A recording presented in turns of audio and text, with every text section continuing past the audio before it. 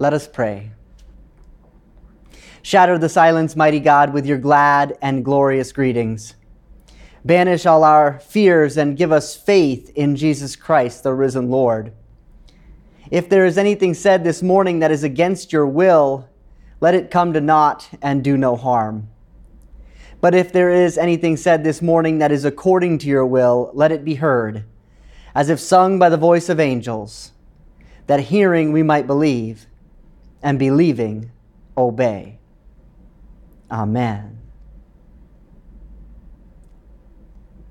There's not a lot you can count on these days. You used to be able to count on schools being opened. Thanks, COVID. You used to be able to count on the news to be accurate. You used to be able to count on people to be generally decent. But then the internet was invented.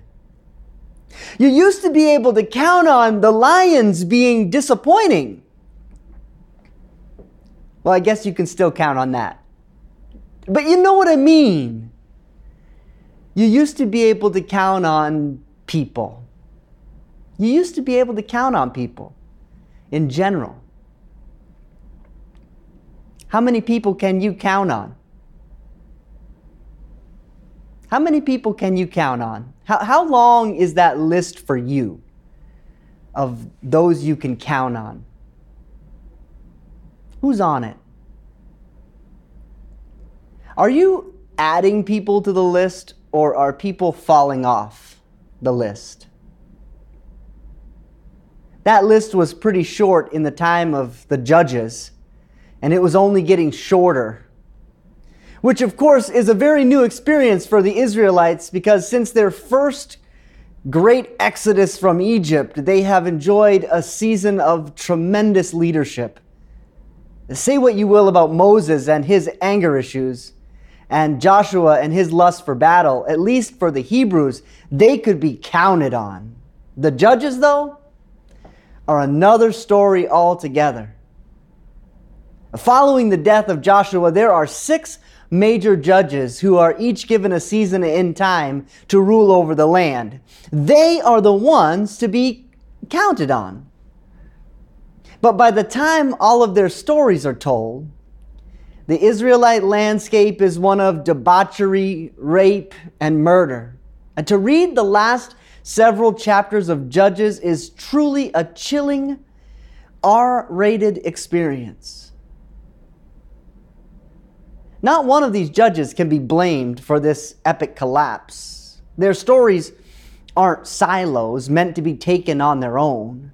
No, they're fitted together like a sort of stairs headed downward into a dark place. From the model judge, Othniel, down to Ehud, who delivered the Israelites from the Moabites by assassinating their king while he was relieving himself, down to the prophetess Deborah, whose great military victory was attributed to the womanly wiles of Jael, down to Gideon, who will forever be known for his woeful lack of faith and testing of God, down to Jephthah, who short-sightedly secured military victory by promising God that he would sacrifice the first thing he saw when he returned home from battle, only to have his daughters meet him at the door, and finally, stepping down those stairs, down here, to Samson. Before he was even born, it was clear that much would be expected of Samson. His birth, like Isaac's before him and Samuel's after him, was to a once barren mother, and so he was dedicated as a Nazirite, or one set aside for service to God. You always knew a Nazirite because they never consumed wine, they never touched dead people, and they never let a razor touch the head, which meant, as we know, that Samson has the kind of hair that kept Head and Shoulders in business. But very quickly, it becomes very clear that Samson will not be what he was born to be. someone that the Israelites can count on. To put it bluntly, there's just something off about the guy. At one point, he tears apart a lion and eats the honey that bees make in the rotting carcass. At another point, he captures 300 foxes, lights their tails on fire, and sets them running in the Philistine grain fields. Later on, he takes the fresh jawbone of a donkey and uses it to kill 1,000 Philistine men. So yeah, evidently he had some issues with animals. Finally, in the story most familiar to us, he is duped by Delilah into revealing the secret of how his strength comes from his hair. At which time, his hair is stolen in his sleep. He is captured by the Philistines, who have not forgotten about the foxes or the jawbone. And then they, with great immediacy, take to gouging his eyes out. Which brings us right up to today, where Samson is led into the arena to provide entertainment for his captors. Now blind, he is taken by the hands by a servant.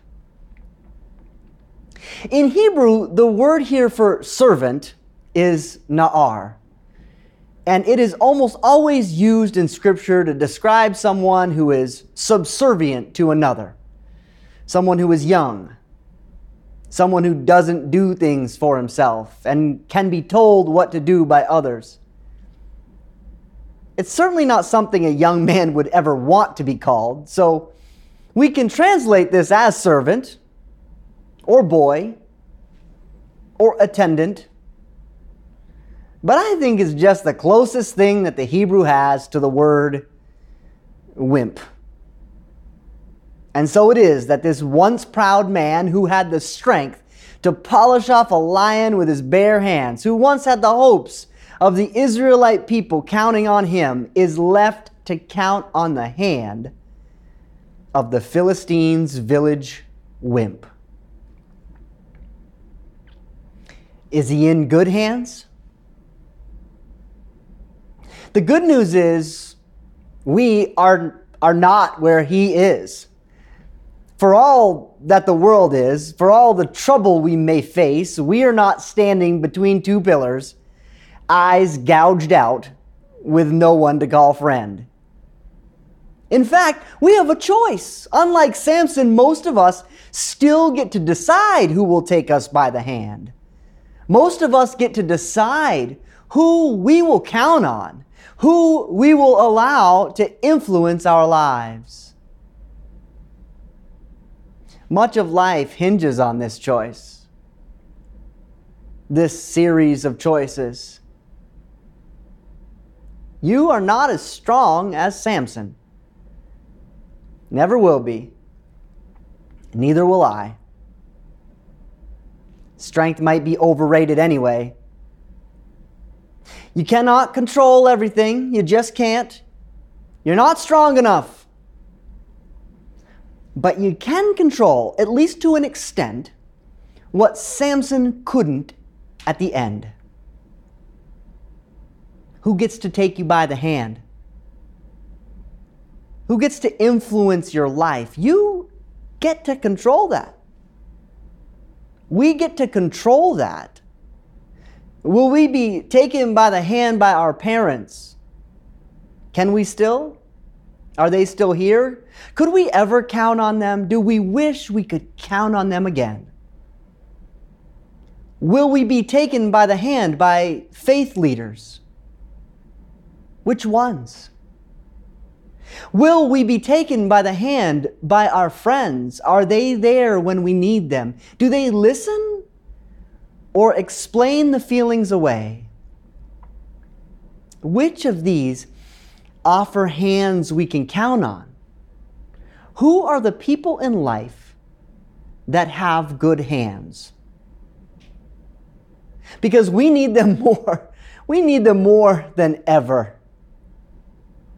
A recent Gallup poll shows that Americans' average life satisfaction has dropped from 62% in 2001 to 53% before the pandemic, all the way to 39% right now.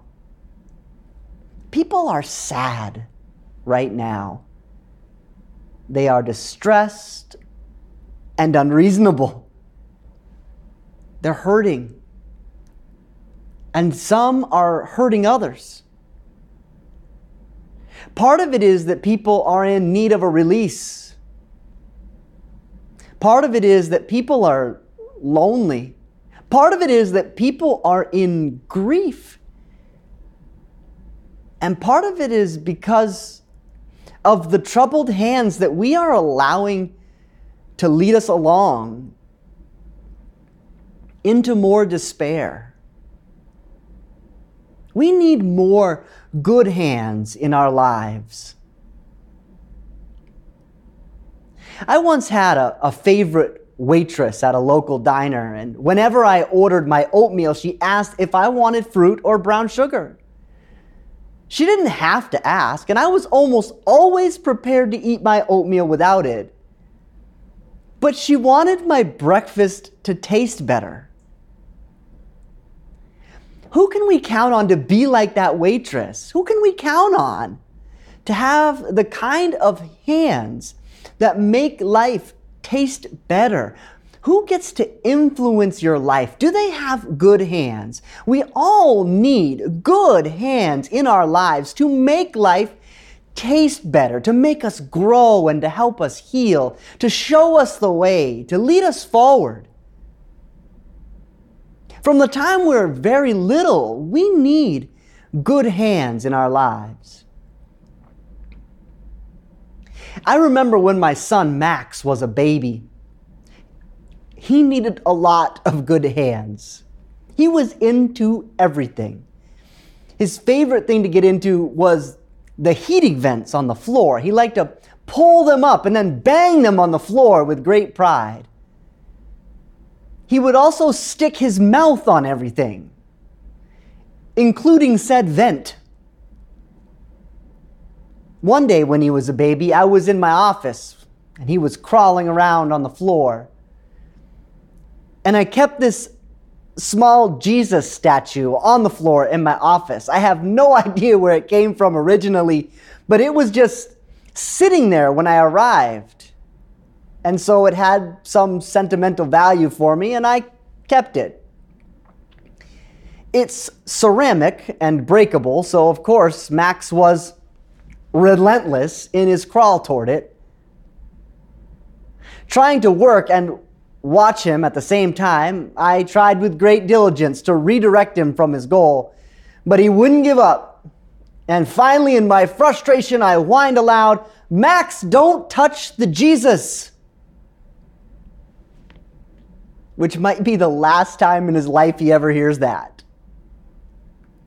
Because when you're looking for someone to take you by their good hands, when you're looking for someone to count on, someone to influence your life, look for the ones relentless in their crawl to touch Jesus.